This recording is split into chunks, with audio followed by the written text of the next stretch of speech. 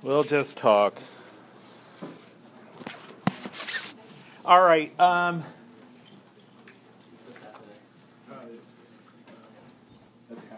That's happening.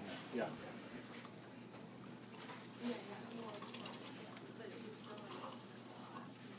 Okay, so I hope you're reading Repetition. It's really strange, but really great.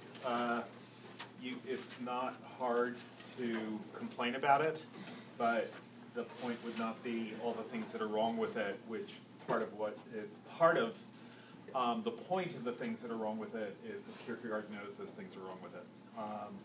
Kierkegaard, just so you know, Kierkegaard always, I believe without exception, published over pseudonyms. He never published over his own name.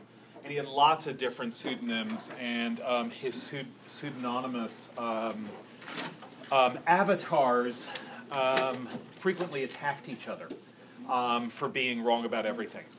And part of Kierkegaard's point was that there isn't a way of being right. There's just a way of coping with being wrong. So, for example, near the beginning of Repetition, he attacks a contemporary author who says that recollection is the only happiness in life. And Gwen, do you know who that author is? Kierkegaard. Kierkegaard under a different name. On a book published the same day. He published 3 books in one day. And you guys, you need extensions on your papers? He published an insane number of books. He published like 2 or 3 books a year, frequently on the same day. He attacked, each of his different authors attacks the other authors for being totally wrong about everything. And to be wrong in a Kierkegaardian way is a great aspiration for all of us. You want to be wrong that way. So when he is attacking the author who talks about how wonderful recollection is and how that's the only happiness in life, and he says you couldn't possibly say anything more wrong-headed than that, the author he's attacking is himself. And he's not taking it back. What he's trying to do is be provocative in every way possible. As Emerson said, or at roughly the same time, the best thing you can get from another soul is provocation. Being provoked is the point. And repetition, in a way, the very idea of repetition, in some ways for Kierkegaard, is a synonym for provocation. The idea of repetition is that nothing is settled, that you have to do it again, that if you think things are settled, you're provoked into thinking otherwise, thinking differently. What I thought we'd do today is start out by talking about source code and whether it makes sense. Obviously, it makes sense as much as any movie makes sense. That's not what I mean. It's not like, wait a second, I don't get it. Why would an Illinois license look like that? Not that kind of sense-making. But whether it makes sense as a coherent story. But the idea of a coherent story, the idea of whether something makes sense or not, is an idea that is going to come up in the reading for next week. So the reading this week and next week, I hope you're not finding too onerous.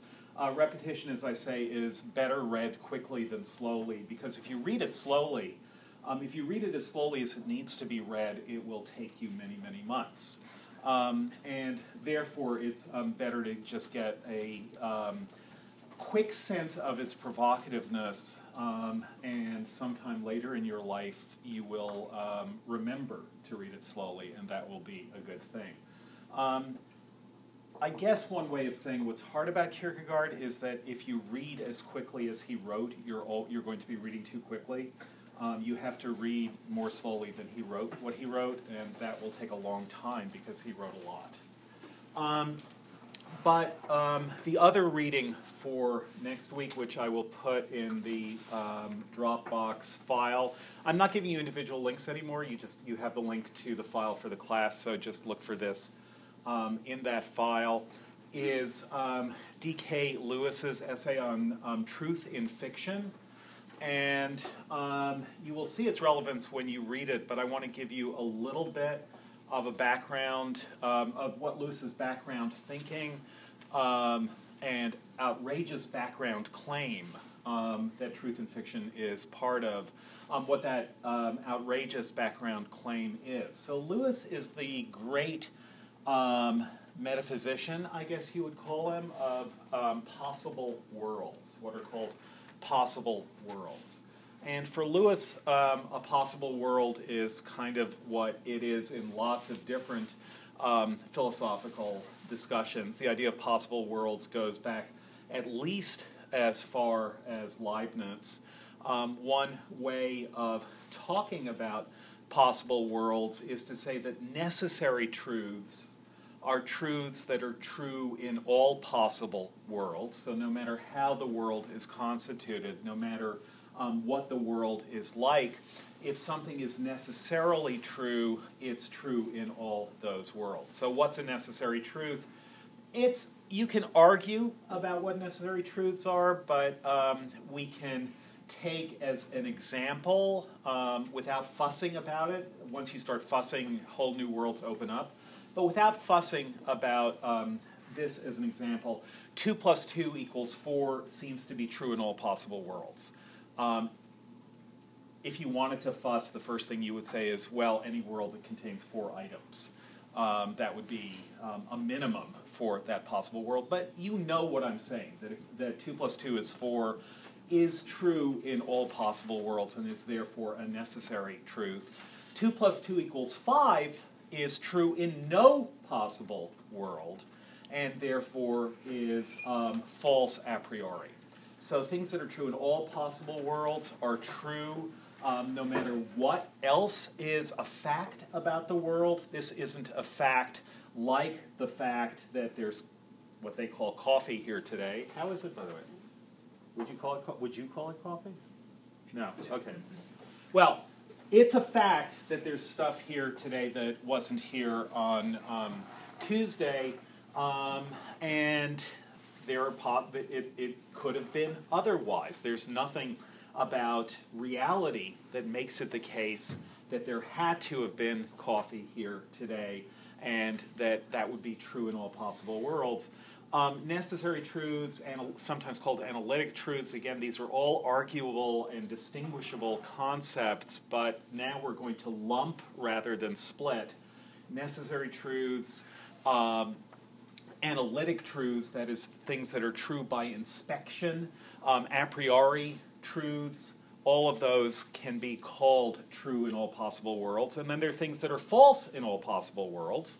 And then there are things that could be true but don't have to be necessarily true. So these are called, the words like necessary or forms of description, which use words like necessary, possible, and actual.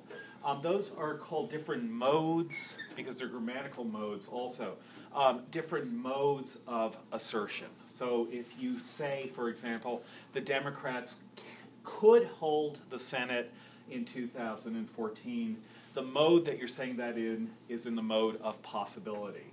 If you're saying there's no way that the Democrats are not going to lose seats, then you're asserting something as necessary. Again, it may not be strictly speaking necessary, but that's the mode of discourse that you're using. It's 100% certain that the Democrats will lose seats. Then you're using a different mode. It has to happen. It must happen. Or the reverse of necessary truths are impossibilities. It will be impossible for the Democrats to gain seats, or to hold their current number of seats, is just the flip side of it is necessary that they lose seats. So impossibility is the flip side of necessity. Possibility is the flip side of possibility.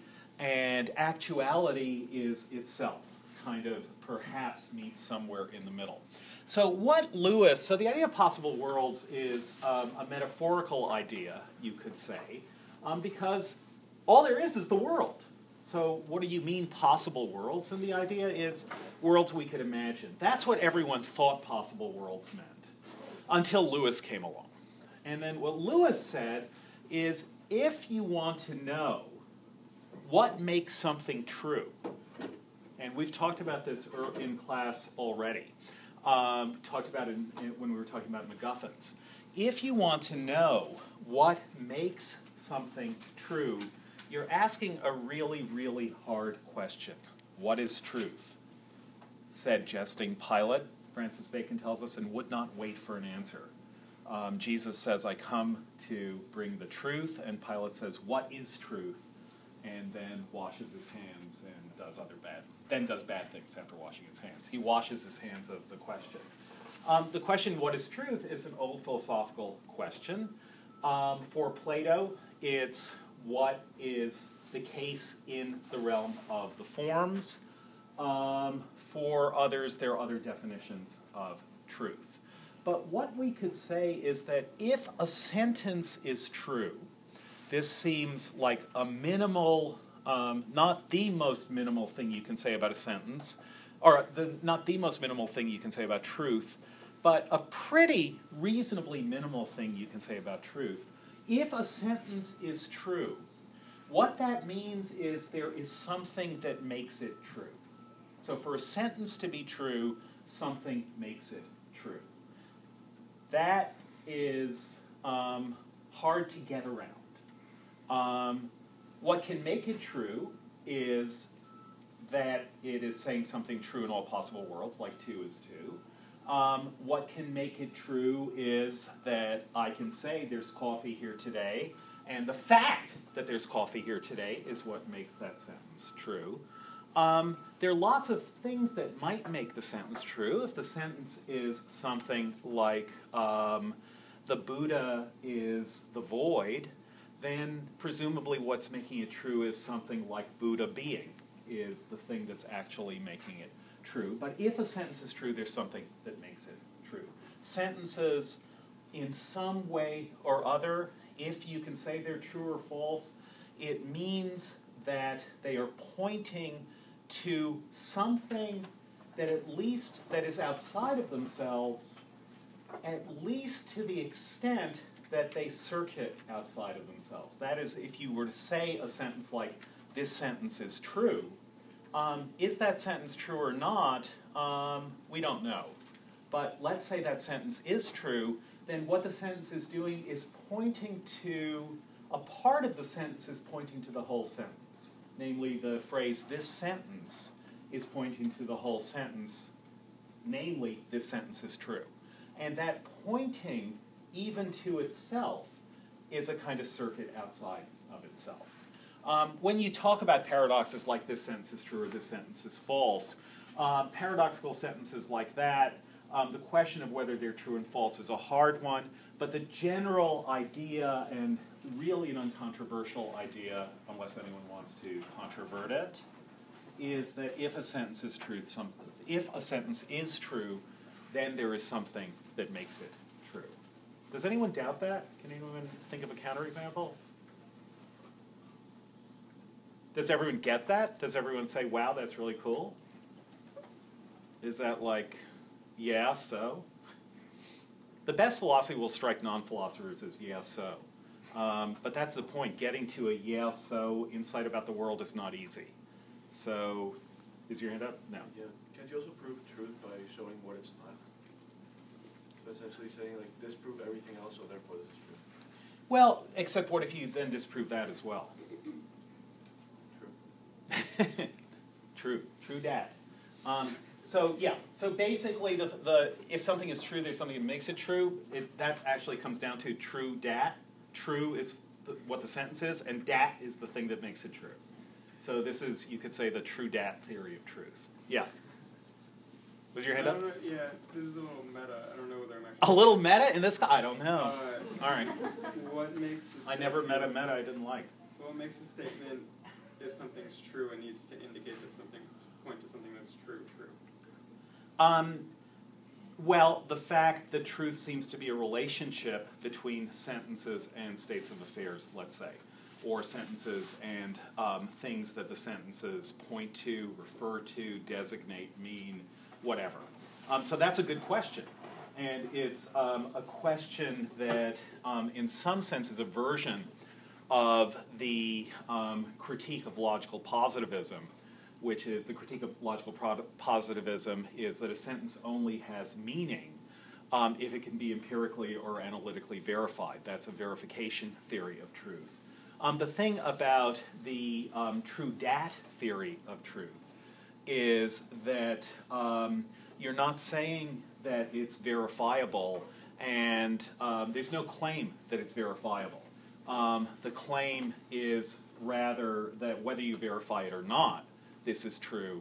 And therefore, to take A.J. Ayer's famous sentence that he says with some disgust, the absolute is white. And he says that's nonsense. You can't say of that either that it is true or that it's false.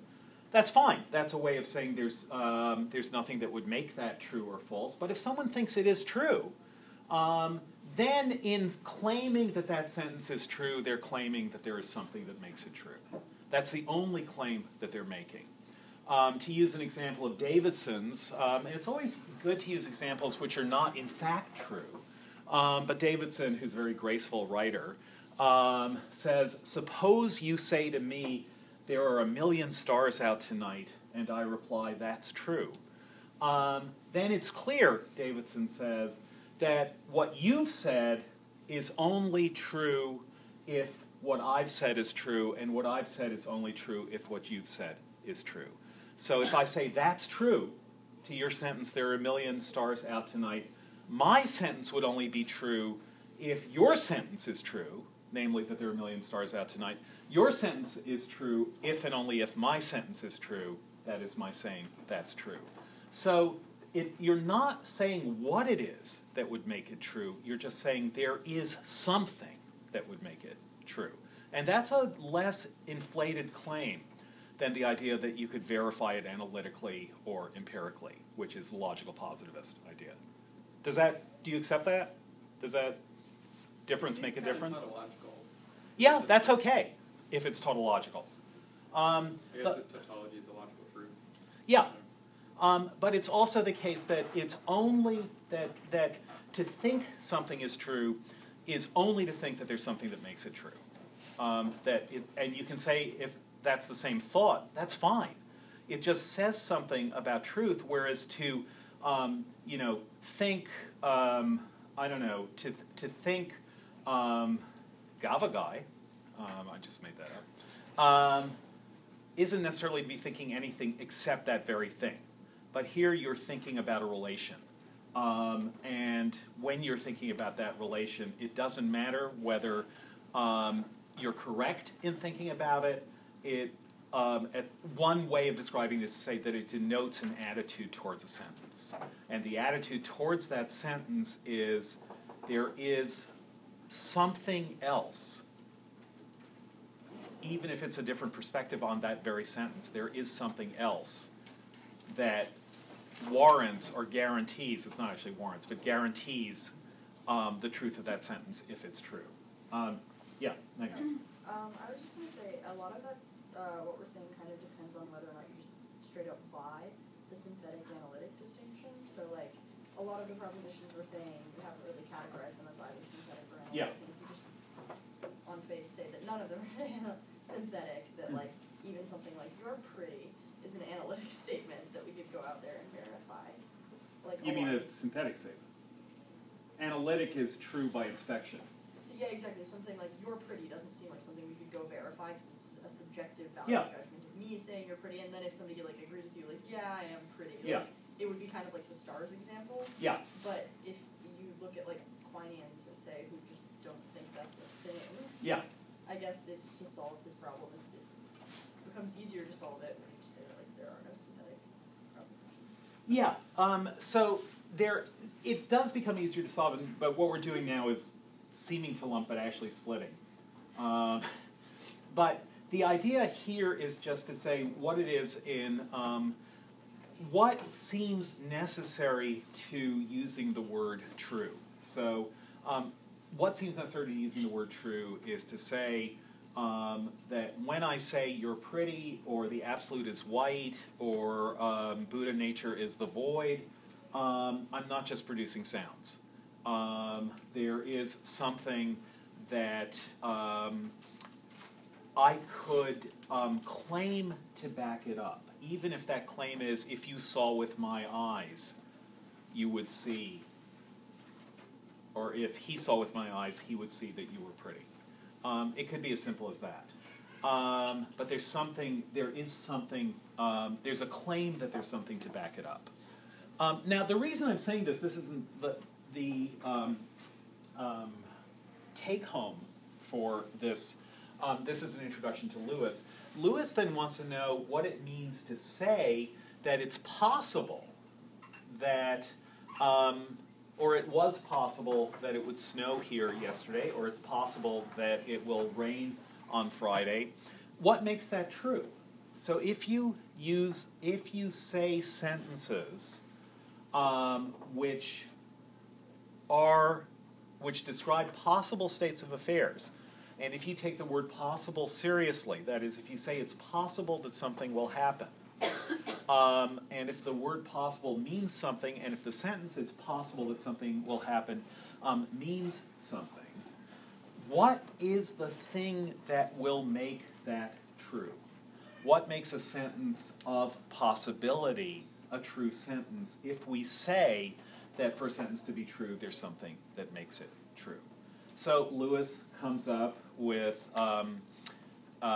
because thought is cheap, you can come up with extremely large answers, ambitious answers. And Lewis's answer is that possible worlds actually exist. He would not say actually because of the trouble that that word will get you in. But again, it's a reasonable approximation of what he's saying to say that possible worlds actually exist.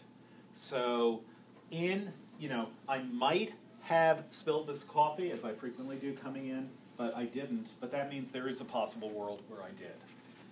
So somewhere else, a bunch of your counterparts are sitting hearing a counterpart of mine talking about D.K. Lewis, but that counterpart of mine has coffee all over his hands. Other than that, things are exactly the same.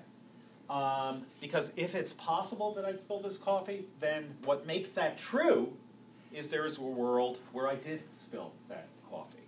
So Lewis's idea, and it's an extravagant idea, but it's an idea that he defends extraordinarily well over a series of many, many papers and books against people who are outraged but can't actually figure out what's wrong with what he's saying, nor can they come up with a better explanation of the truth of modal sentences.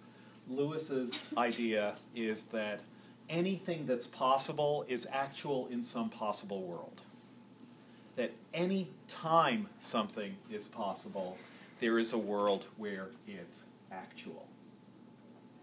So this is very easy to dismiss, but not very easy to refute. There are people who've tried to refute it. But it turns out that if you allow yourself to start worrying about these ideas and thinking about these ideas, they're not at all easy to refute. Easy to dismiss, not easy to refute.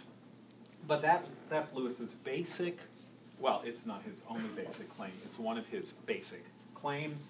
And the reason to introduce his essay on truth and fiction with this claim of his is that essay is an essay about fictional worlds. That is, there is a fictional world, as you'll see, this is his first and recurring example. There is a fictional world in which Sherlock Holmes and John Watson live at 221B Baker Street. And then there's our world in which there is no Sherlock Holmes and there is no John Watson. And in fact, if you've gone to Baker Street near Marylebone in London, there's no 221B.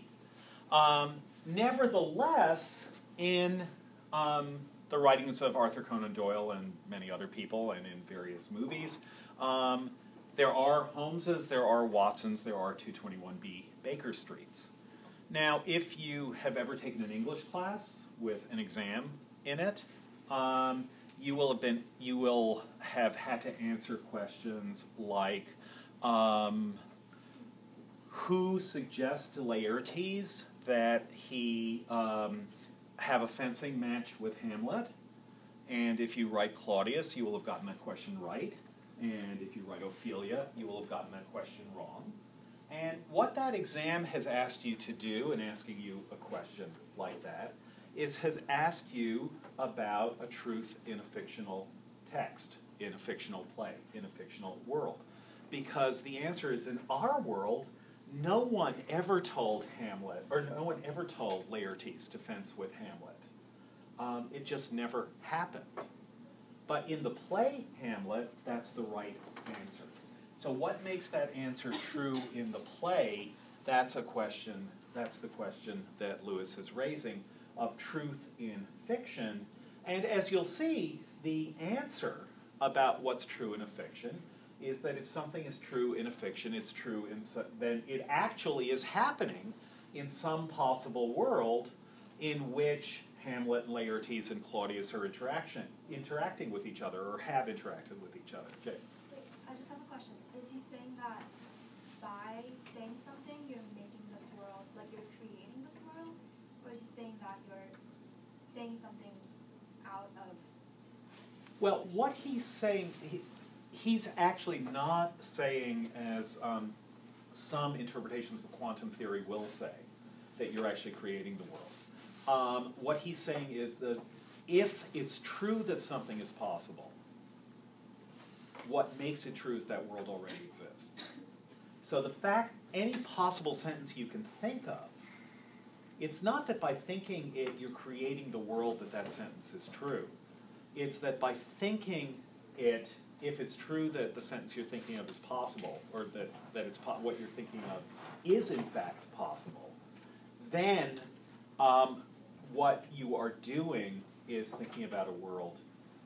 It turns out you've suddenly glimpsed or seen or directed your attention to a world that already exists. So you don't have to worry about your thoughts. It would be terrible if you did. Like, oh, to quote Wordsworth, "Oh, mercy to myself, I cried, if Lucy should be dead. Oh my God, I've killed her!" And there are movies about that also. Stranger Than Fiction, for example. That is where imaginative people, by thinking certain things, create fictional worlds where those things happen. Lewis isn't making that claim. He's making the claim that any thought that you have, you can look at it and see if it's possible or not. Not all things are possible, even if you think they are. If I try to think, oh, I'm thinking of a world in which 2 and 2 equals 5, and that is just so great, because every time I'm out of money, I take my last 4 quarters and I pile them up together, and I have 5. Ah! Now that's not a possible world. So the fact that I thought it doesn't make it so anywhere. But a possible world in which every time it rains pennies from heaven, that is a possible world. And therefore there is a world in which it is raining pennies from heaven every time it rains. Yeah, Grace. So I see how that reconciles fiction and Reality. Yeah. But what about fantasy? I mean, you just said pennies from heaven. But Yeah. So if I read a story in which, I don't know, there's a society of unicorns, does that mean that there's a possible world where there's a society? Yeah, but not, you didn't cause there to be a society of unicorns. Right, but it's still lumped in, even things that aren't, I guess they're Aren't realistic. Yeah, aren't realistic. Aren't realistic, yes, in our world.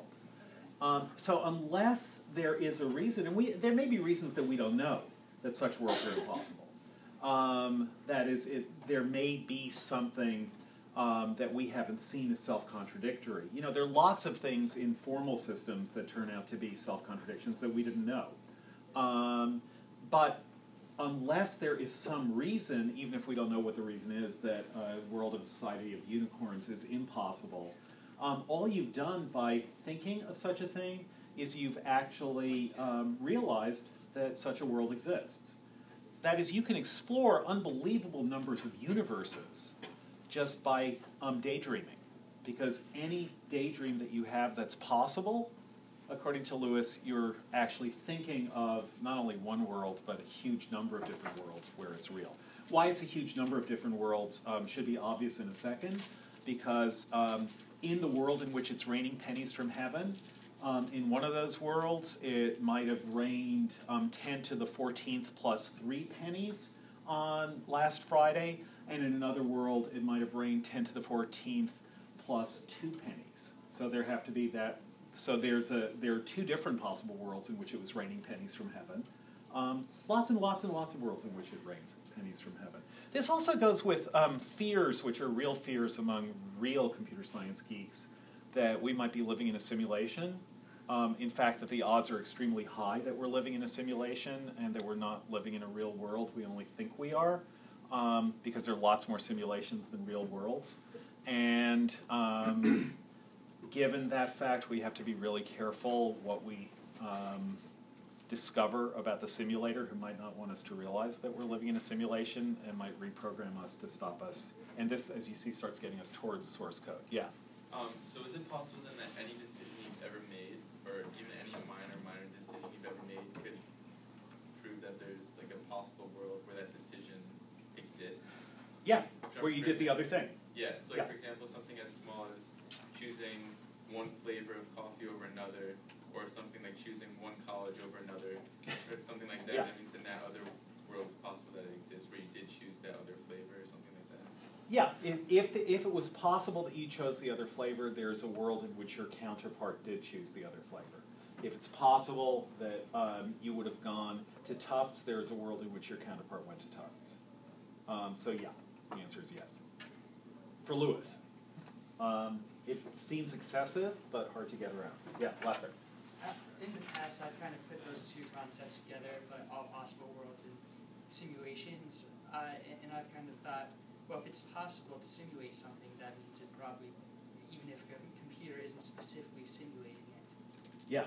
then it's still being simulated. It's just there's not this window in, just like 1 + 1 = 2 on a calculator, even if you don't specifically calculate it. Yeah. Yeah. Which would be equally true. And even if there was a simulation which would take all the energy in the universe or more to simulate, if it were possible, Yeah. then that could potentially also be happening. Yeah. And I guess the implication of that is that, well, it goes into everything. Like maybe the simulation is only one person's perception. But probably the most important thing is that there would be no good or bad, because if it was possible to simulate infinite pain, then that would be simulated, or that would exist somewhere. It's possible to imagine that. Right, all things would be happening. And so no choice would be particularly better or worse than any other choice. It would simply be, you could say, a URL for a universal, or a UWL, a universal world locator, which would just tell you which world you were in. Okay, so this is the world where Oswald shoots Khrushchev. It's different from the world in which he shoots Kennedy, but he does both. No matter what, he does both. So there's no particular reason to blame him, because the fact that it's possible to do it is something that he's always doing. That's one argument you could make, yeah. So how are the worlds coming about? Because that would mean that, like, since as time goes on, like every day, millions of decisions are made, meaning like that there's just continual. Yeah, they're not worlds forking and added. branching. So that's the quantum theory idea, and that's what not quite to confuse it with. It's not the case that things were going along pretty well, and then you decided that you were going to have maple walnut instead of ginger pistachio, and suddenly, boom, the maple walnut world. But and the there ginger. are still technically 2 different worlds. Yeah, but there always were. There was a you that was born whenever you were born, and at some point chose maple walnut. So when are those worlds created, though? Because that, like, they're already simultaneous. existing for. Yeah. Okay. Yeah. In other words, all possible worlds, all the idea of possible worlds can do is point out to you whenever you see that something is possible. That's just a pointer towards a possible world that's been existing parallel to this world for as long as this world's been existing. So it points it out to you. It doesn't create it. It feels like creation because that's the first time it ever occurred to you. But the fact that it occurs to you isn't what creates it. A possibility is just a light that illuminates the existence of that world. So whenever you realize something is possible, you're realizing that there's a world in which it's happening. Okay, so it's just infinite of these worlds. Well, not necessarily infinite, but huge. Well, but if you can have one where like there were this many raindrops this day. Yeah, no, this huge, many huge, the others, huge. Since numbers are infinite, wouldn't that mean that they're No, only if you could fit an infinite number of raindrops into the world. Otherwise, it's just huge, but not infinite. Really huge, gigantic, tremendous, humongous even, but not infinite. Grace and then Eliza. So, because we're only like bringing attention or pointing towards something that's already in possible existence, what effect does that have on like the creative process, / like the idea of creation? Well, it would depend what you meant by creation, but we can be as creative as we are now. That is, that to be aware that something is possible, look, you can deflate this if you want. You can say the fact that this is deflatable into the word possible, that tells you everything you really need to know. So if you come up, if you say, oh man, I have this great idea of a society of unicorns, and isn't that beautiful? Yeah, it is beautiful, and its beauty is that you thought of it, and the it that you thought of, the fact that it exists elsewhere, its existence elsewhere isn't what made you think of it. You came to know that it existed elsewhere because you thought of it, and because what you thought of was something possible. Does that? Okay, well, So, like, one of the things I'm thinking about is, like, you brought up the word, like, pointers, and, like, creation as well. I'm not sure if we were, like, if anyone's seen Prometheus, they're, like, looking for their creators, and they find out, like, that they also have human DNA, they might be humans, but, like, they still kind of treat them as their creators. But I just think, like, and then also in relation to the simulations and who's in charge of, there's like someone out here that's controlling the simulation but they might be in a simulation because simulations are more likely than real worlds. But I just think that all just goes down to the idea of, like, what is, like, first, what is points to nothing, like where you can't go back any further. And, like, I feel like that's the more unstable concept.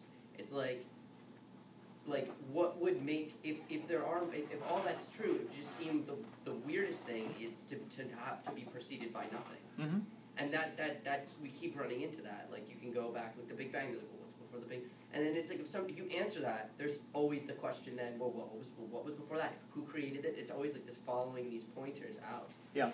And, like the more, I don't know, it just seems like the very concept of, like, the pointer that goes to nowhere, is itself the more strange thing. It is. Than the idea that it will always go to something else. Yeah, no, I agree. But this was mainly just to introduce you to the Lewis idea of possible worlds. Yeah, but then my last idea was then, what does this say about, like, I don't know, just like about like causality, which if you just can keep going back, if you can just keep pointing backward. Well, no. In other words, one possible answer to this question is to say that in fact the word possible is empty. We have this. We do use the word possible, but it's not true. The only thing that is possible is the actual. Aristotle defined the possible, and this is, again, you should ask yourself whether this is a definition you agree with or not. But Aristotle defined possibility as what will eventually happen. If it won't ever, ever, ever happen, then it might have looked possible, but it wasn't. So, one possibility, but now I'm using possibility just as in a sloppy way, One possibility is that the very idea of possibility is wrong. That possibility just is a word indicating our ignorance as to whether something did, will, or is happening. In other words, you could say, for example, you could, we use the word possible this way, that you find a coin in Syracuse, and the coin is reasonably near a grave, and you say, well, it's possible it was buried as a talisman with this dead person. Now there's a fact of the matter. It either was or wasn't, we just don't know. So to say that it's possible that it was is just a confession of ignorance. Either it was, and then it necessarily was, definitely was, absolutely was, or it wasn't, and then it necessarily, definitely, absolutely wasn't. So when we say it's possible that it was, all we're saying is we don't know. And it might be that the word possible just is shorthand for saying we don't know, but not that it's possible in the sense of that it's true that it could have been buried with someone, or it's true simultaneously that it was buried with someone or that it wasn't, or that somehow both of them, that it's possible that it could and that it couldn't have been buried with someone.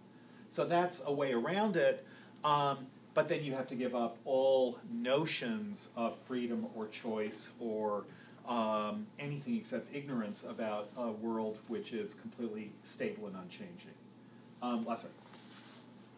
In order for that framework to be true, there would, goes back to last week, there would have to be a minimum unit of space and time, right? Mm-hmm. Yeah. Yes. Okay. Yeah, Grace, and then let's go on to source code. Grace. Oh, I got overexcited. I'm sorry, I don't know what your name is, but you were talking about, like, yes. Elias. Like the origin of things and coming from nothingness, and I just had some thoughts about Heidegger, because it sounded like a Heideggerian, like, nothingness which gives, and in giving. Yeah. Yeah, as it does. Okay, yeah. I mean, maybe you'd also have to say that in thinking about the origin of possible world, you'd have to say that there is a possible world in which possible worlds originated in a certain way. So it just wouldn't make sense, I think, as an idea. Yeah, that's a possible criticism of possible worlds, which is you could say, do possible worlds exist? Possibly. Which means that in some worlds they do, and in some they don't. And so what would make us think that our world is a world in which there are possible worlds that neighbor or parallel or are in some conceptual space as ours, because ours may be the world in which it's possible that possible worlds don't exist, and that's true too. So the point for Lewis and for other people who do modal logic is it gets really, really hard to get a formalized system for talking about possibility, but it's work that there's also huge progress on. So we're just talking about this in terms of the most basic and approximate claim. But the idea, and this is an idea again that gets raised in fiction, is so what happens when you read about a fictional world? Now, not all fictional worlds are possible, but what really will make a fictional world impossible is if it's self-contradictory. That's the gold standard for impossibility is self-contradiction. And there are fictional worlds that are self-contradictory. But if a fictional world is plausible, and the word plausible is actually, the word possible is a word that Aristotle uses as against the word probable. Probable for him means plausible. And plausible doesn't necessarily mean possible. So probable doesn't mean likely in Aristotle, it means plausible. That is, yeah, that probably could happen, is what Aristotle means by the word probable. But probable doesn't necessarily mean possible, but if it looks plausible, we'll at least take on board consider, allow ourselves to regard something as possible. Now, many fictional worlds aren't, even though they seem plausible, they're not, but some are. But speaking of plausibility then, in source code, and there is stuff still that I do want to say. Well, I actually want us to have a little bit of a conversation about the differences between source code and Groundhog Day. But in source code, does the movie make entire sense by its own terms or not? Why not? It makes no sense. It makes no sense? Like, Okay. That's the point, like, I could not will myself to suspend the belief to make it make sense. Because the whole concept... So you didn't like it? You think you didn't like it?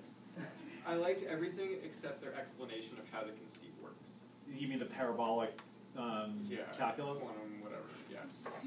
The Because Arcadian? Yeah, okay. if the whole idea is that That's- they're capturing a recording of the last 8 minutes, Yeah. so number one, that guy didn't experience any of the things that he's going to look at. Okay, quick parenthetical question. Did anyone time the so-called 8 minutes? They're not. They're usually much shorter than 8 minutes, even when they're continuous. Sorry? The last one's a lot longer though. Yeah, the last one's a lot longer, but generally they're shorter. Okay, go on. So, like, the guy never got off the train and went to the white van. Uh-huh. So, how can the recording from his brain allow him to get off the train and go to the white van? Okay, so does any quantum theorist want to defend that? What's that? Yeah, go ahead, Gwen, defend It it. was possible for him to get off the train, even though he didn't. So there was a realm in which he got off the train, and that's the realm that the protagonist is experiencing. I think is how Lewis would justify that. Okay, that's how Lewis would. What about, where are all the quantum theorists in this class? Darn! I know there's at least one. Maybe he's not here today. Yeah. Well, I was just gonna say quick. After you started bringing up quantum mechanics, I looked into those, and there's so many different ways you can interpret it. So like, there's like the multiple worlds, Mm-hmm. which is like one, but then there's one where like you can send information back in time. Mm-hmm. It's actually like really predictive, and then there's another one where it's like a quantum computer, and our issues with it are using classical like thinking to apply to like the fact that we're inside this like kind of like quantum computer. Mm-hmm. So I don't know. It depends on which one you want. I still don't know enough about any of them. Okay, so I think obviously there's a whole lot of, the technical term is bullshit in the setup for the movie. And as soon as Rutledge said, well, you wouldn't understand it. Try me. Okay, it's like a light bulb. Got it. That's the touch the base where you wouldn't understand it. Oh, actually, I do understand it. It's science and it makes sense to me. Oh, okay, then. I've just popularized that science for you. So obviously there's a whole lot of bullshit. But there's a reason to bring up quantum theory as opposed to Lewisian possible worlds. He didn't say, well, it's as Princeton philosopher David Kellogg Lewis said when he was talking about modal realism. What he comes up with is this idea of quantum theory. But the idea, to the extent that it's justifiable by me, and I'm sure I can justify it a lot better than anyone who really knows anything about quantum theory, because they would just say, oh, give me a break. But to the extent that it's justifiable by me, part of the idea in quantum theory is non-locality. That is, that you can't simply say that something is someplace and not somewhere else. Things are, just to put it in the crudest sense, things are mainly in one place rather than another, but mainly doesn't mean entirely. And so, in fact, quantum theory, one of the impetuses to the beginning of quantum theory was when Rutherford was looking at scattering of particles that he was bombarding atoms with. And what was really weird about that scattering is that not only did it prove that atoms weren't simple lumps of stuff with electrons stuck into them, which was the old theory of atoms, that they were like there was the nucleus was like some clay, and then electrons were like pebbles or chocolate chips in the dough of that clay, but that in fact atoms were mainly empty space. But what really freaked Rutherford out was that sometimes atoms looked like their diameters were gigantic. Like generally, we talk about the diameter of an atom, and it's tiny, tiny, tiny. But occasionally, it'll look gigantic. And the reason is that there isn't a strict limit to the diameter of an atom. There's the basic size of the atom, and then there are probabilities that that any particular atom is bigger and bigger and bigger than that. Those probabilities fall off sharply, but never to zero, so that an atom can have its electron, or the density of the probability function of the electron, can go out to the edge of the universe with probability very, very close to zero, with infinitesimal probability, but still there. And that's one reason that you get things that are called quantum entanglement, where something that I do here simultaneously affects something that's going on very, very far away, or at least seems connected to, linked to something that goes on very far away. So if you just let your very vague and hazy notion of quantum theory be that all location in space is actually hazy and vague, then you can justify the movie by saying something like the fact that Sean was in the train car meant that he's affected by the environment most strongly by the things that are closest to him in the environment. But there are traces and trails and little bits of indication of things that are far away. They fall off rapidly, but there's a diameter of possibility of things that if you could look closely enough, you could know what was going on outside the train car, in the parking lots, on the bridges, in the water, whatever. And so, do they have to justify it? No, it's a movie. But the idea would be something like what we were talking about when we were talking in Bazin about theater versus film, that quantum theory is actually a little bit more like film, in the sense that the artificially drawn edges of location are not, in fact, limits the way they are in theater. In theater, when you go off stage, you're not in that world at all anymore. In film, when you go off screen, you're still in that world. And the drop-off is very rapid. That's our intuition of film. That is, if someone is off screen, we still think they're doing stuff, but we don't think they're at Alpha Centauri unless it's some science fiction movie. If someone goes off stage, they're gone for good. So that just our metaphysics of film is a little bit closer to the kinds of claims quantum theory is making. And this movie, in its completely opportunistic way, is capitalizing on that idea. The idea of the parabolic calculus, which is what Rutledge says and what Stephen responds to, is an idea of how to do calculus without infinitesimals when you're talking about quantum theory. If you do it without infinitesimals, what that means is that there actually is actuality in different places, and there are no limits. So as I say, it's all hazy and bullshit, but quantum theory always lets you do that, and that's why people like it so much since Star Trek on. That's why they like quantum theory so much. So let's just say in this world it is possible that there is a penumbra of knowledge that is in Sean's head at the moment that he dies, most of it inaccessible to him, but nevertheless he's quantumly affected by things that are 100 yards or 200 yards or 500 yards away, and therefore it's possible to get out beyond what he would know consciously or be consciously aware of. And that's one of the stipulations of the movie. Does it make sense then? Now can you suspend your disbelief? Yeah. Okay, good. Except for the ending. Okay, yeah, Sam. Yeah, the ending. Like, if it had been successful, if the source code had been successful, what would have happened to Sean's mind, after Jake Gyllenhaal infiltrates his body? Is the actual Sean just gone? right? Sean gone. Yeah, Jake Gyllenhaal just has to live Sean's life as a teacher. I mean, right? Right. Yeah. But he doesn't. That's not like that's not his. Those aren't his experiences or his memories or his knowledge. Like he's still Colston, right? I mean, Yeah. So in a way, what you're pointing out, which is true, is that among the things that frame movies are not only the frame on the screen, but their beginnings and endings. And I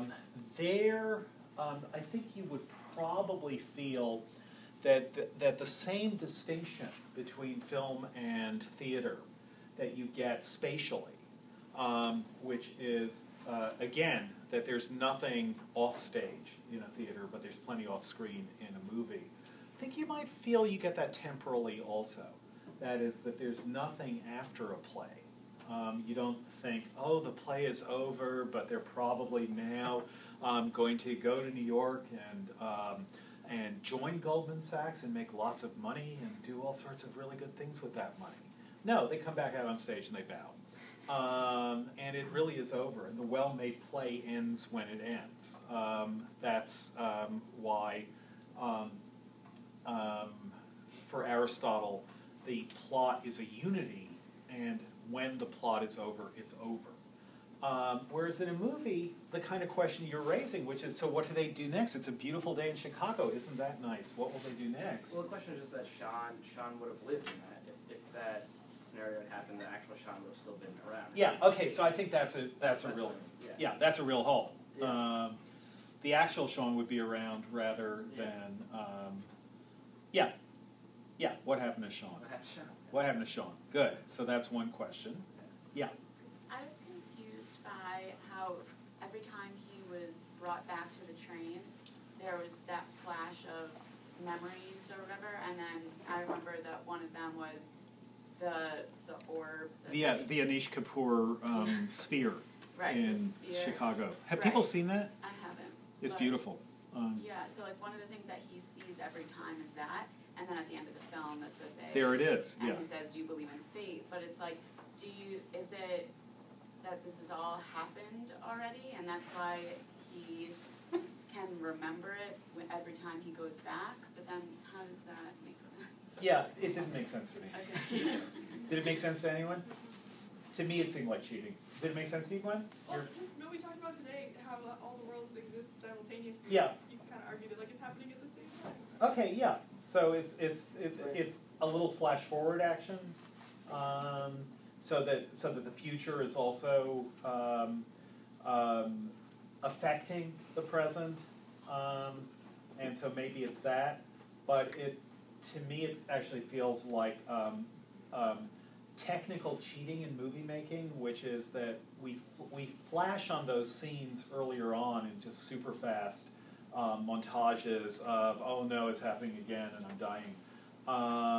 And when we get to the end of the movie, we know we've seen it before and that it's significant somehow and it hasn't quite been explained, but there it is.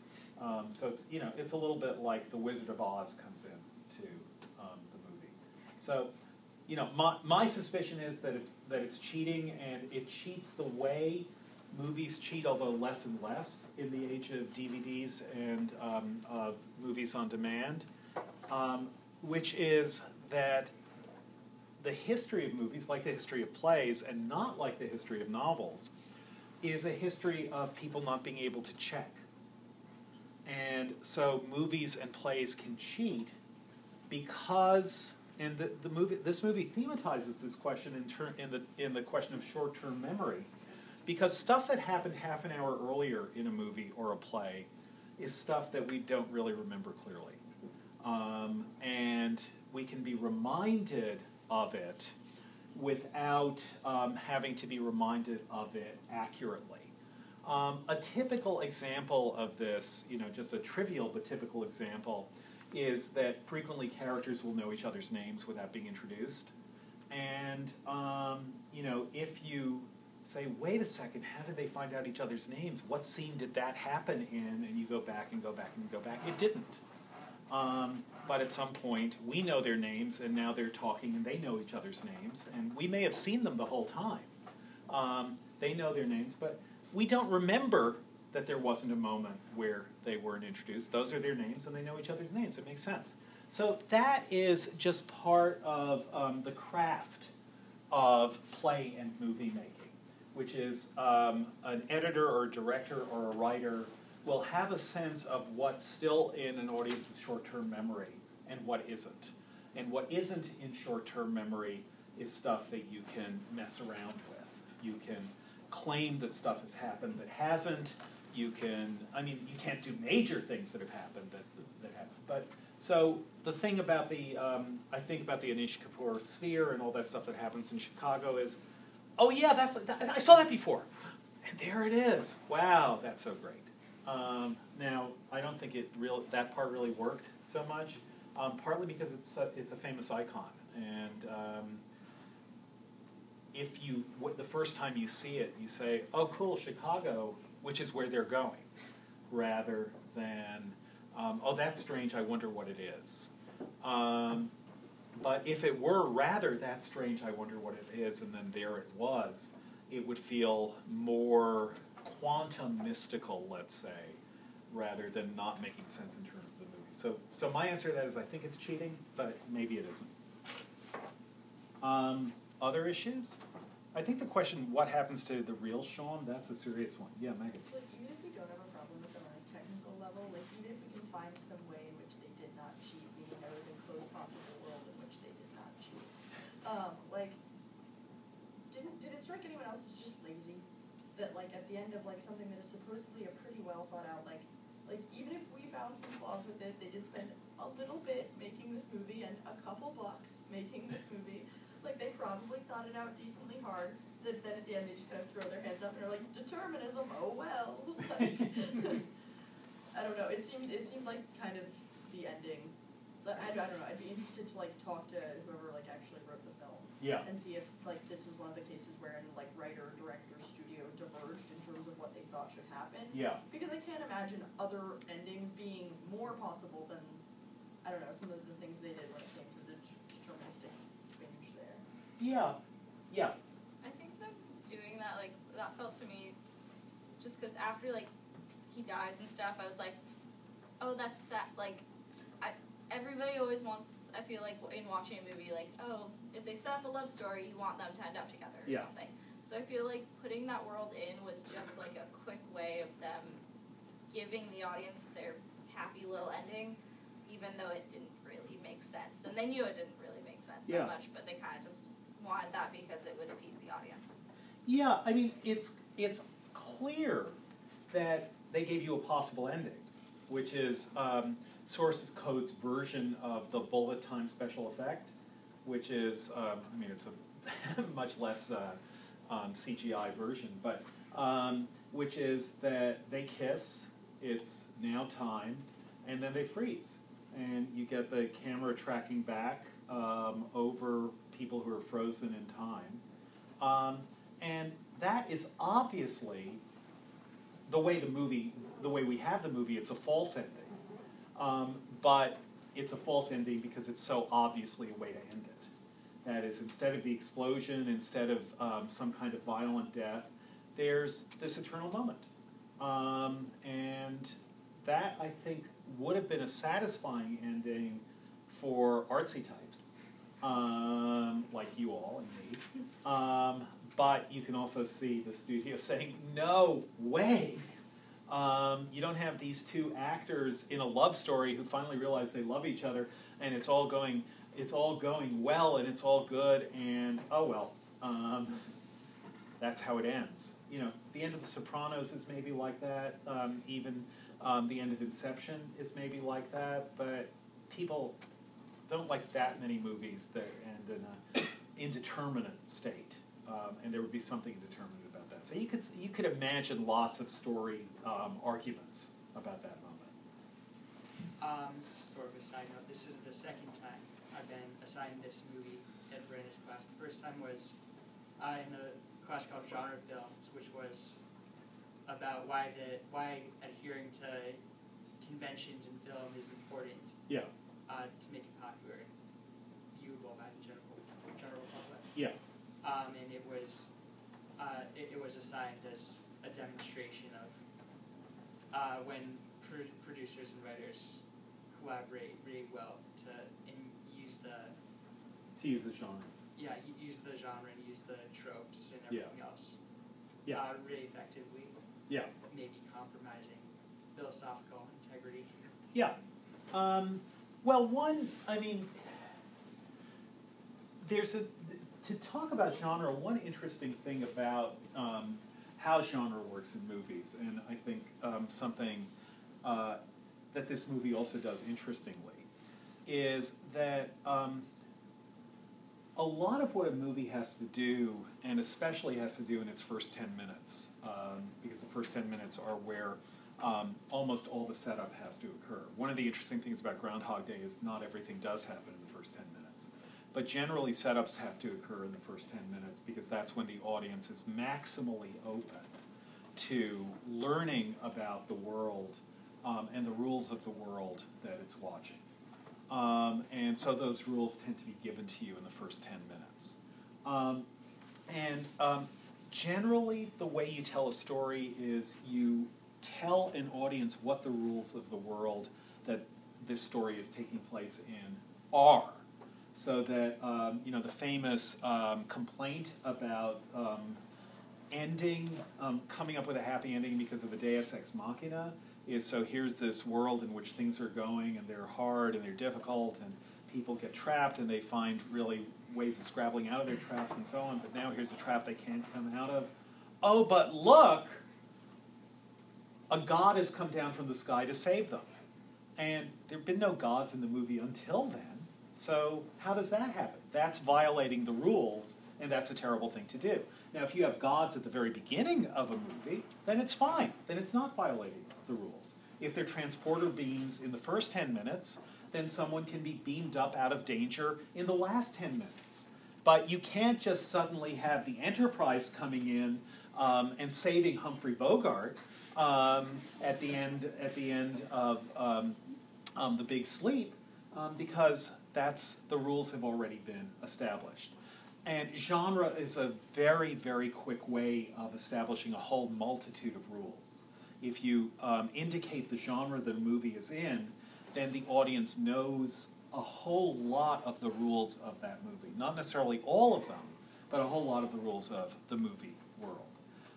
One of the things that this movie does is it doesn't tell you the rule about whether death is inevitable in those circumstances. It hints that it isn't, but it also hints that it is. It hints that it isn't when he gets Christina off the train, and she watches him get killed by being hit by an oncoming train. Yes, he has to die at the same time as he would die anyhow, but she lived. At least he thinks she lived. That's what he claims to Dr. Goodwin when he gets back, or to Captain Goodwin when he gets back. And so there's a hint that maybe the rule that you have to die when those 8 minutes are up is not a hard and fast rule, but that's ambiguous. It could also be that, no, you do have to die after those 8 minutes are up, and he dies, and therefore she disappears. The same thing happens at the end, at least of some versions of Blade Runner, which is the rule is that that Rachel has to die after 4 years, but then at the last moment, Deckard can say, oh, but I knew something that Gaff didn't know, which is that she didn't have a 4-year lifespan programmed in. Yeah. So doesn't that contradict itself, the fact that she was alive at that end of those 8 minutes, but it didn't affect the future? Right. But then the last one, it somehow does affect the future. Yeah. Okay. Yes, it does. It does contradict itself. Now, there's also the occurrence at Owl Creek Bridge, or Jacob's Ladder way of reading the possibilities here, which I'm not going to spoil for you if there's anyone in the world left who doesn't know what happens then. But that's another possible way of reading it. It's also the Pincher Martin by William Golding, who also wrote Lord of the Flies, is another version of that. So there are manifold possibilities. Okay, well, we have about 8 minutes left, and what I actually did want to talk about a little bit is not lumping but splitting the differences between Source Code and Groundhog Day. The similarities are, let's start off with a similarity, which is that the main character, the one who experiences the repetition as repetition, that is, one similarity between the movies is that a whole lot of them are about the fact that whenever you make a movie, there are multiple takes. And one huge and tremendously important skill for a movie actor, also for a stage actor, is to be able to repeat the same moments over and over and over again, to look surprised the 15th time that a scene is shot, to look happy, to look relaxed, to look relieved. All of those things, things that pretty much anyone, by virtue of being a human being, can do for a single take. You know, everyone is a decent actor, and everyone can do it once or twice. It's going through the same routine the 15th time that will really distinguish good actors from non-actors. And both movies are clearly about thematizing that very thing, that we're watching the actors as well as the characters redoing scene after scene after scene. One interesting thing to do when watching both those movies is to try to determine if there are any moments at all where the same footage is used more than once. And as far as I can tell, there aren't. It would be an easy thing to do, but it's actually more interesting that they don't reuse footage. That is, that when Bill Murray steps in the puddle, it's always a new step in the puddle. Now, it's also easy to have new steps in the puddle because every scene is shot 3 or 4 times at least, so they have lots of scenes of him stepping into the puddle. It's not like they said, okay, this is number 2 step in the puddle, so we'll shoot that 4 times. They already have a couple of shots of him stepping into the puddle. But so what we're watching, one of the things we're watching is what people are doing who are pretending as actors that this is the first time this is happening to them, versus what the mains are doing, what Stephen and what Phil are doing, when they know they're doing it not for the first time, and they're doing it against and in the background of people who are acting as though this is the first time they're having this experience over and over and over again. So it's partly, both those movies are partly movies about acting, partly movies about the repetitiousness of acting. And that is actually fascinating. It's part of the fascination of watching it, is watching Andie MacDowell looking as knowing no more about Phil an hour into the movie than she did 10 minutes into the movie.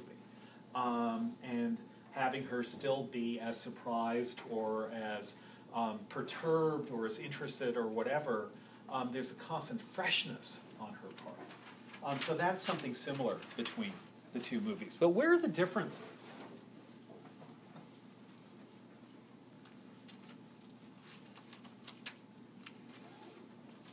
Are there differences? Are they the same movie? Yeah, Gwen. For Stephen, there's the knowledge of when the repetition will end, but for Bill Murray, it's just kind of this track with no seeming deadline.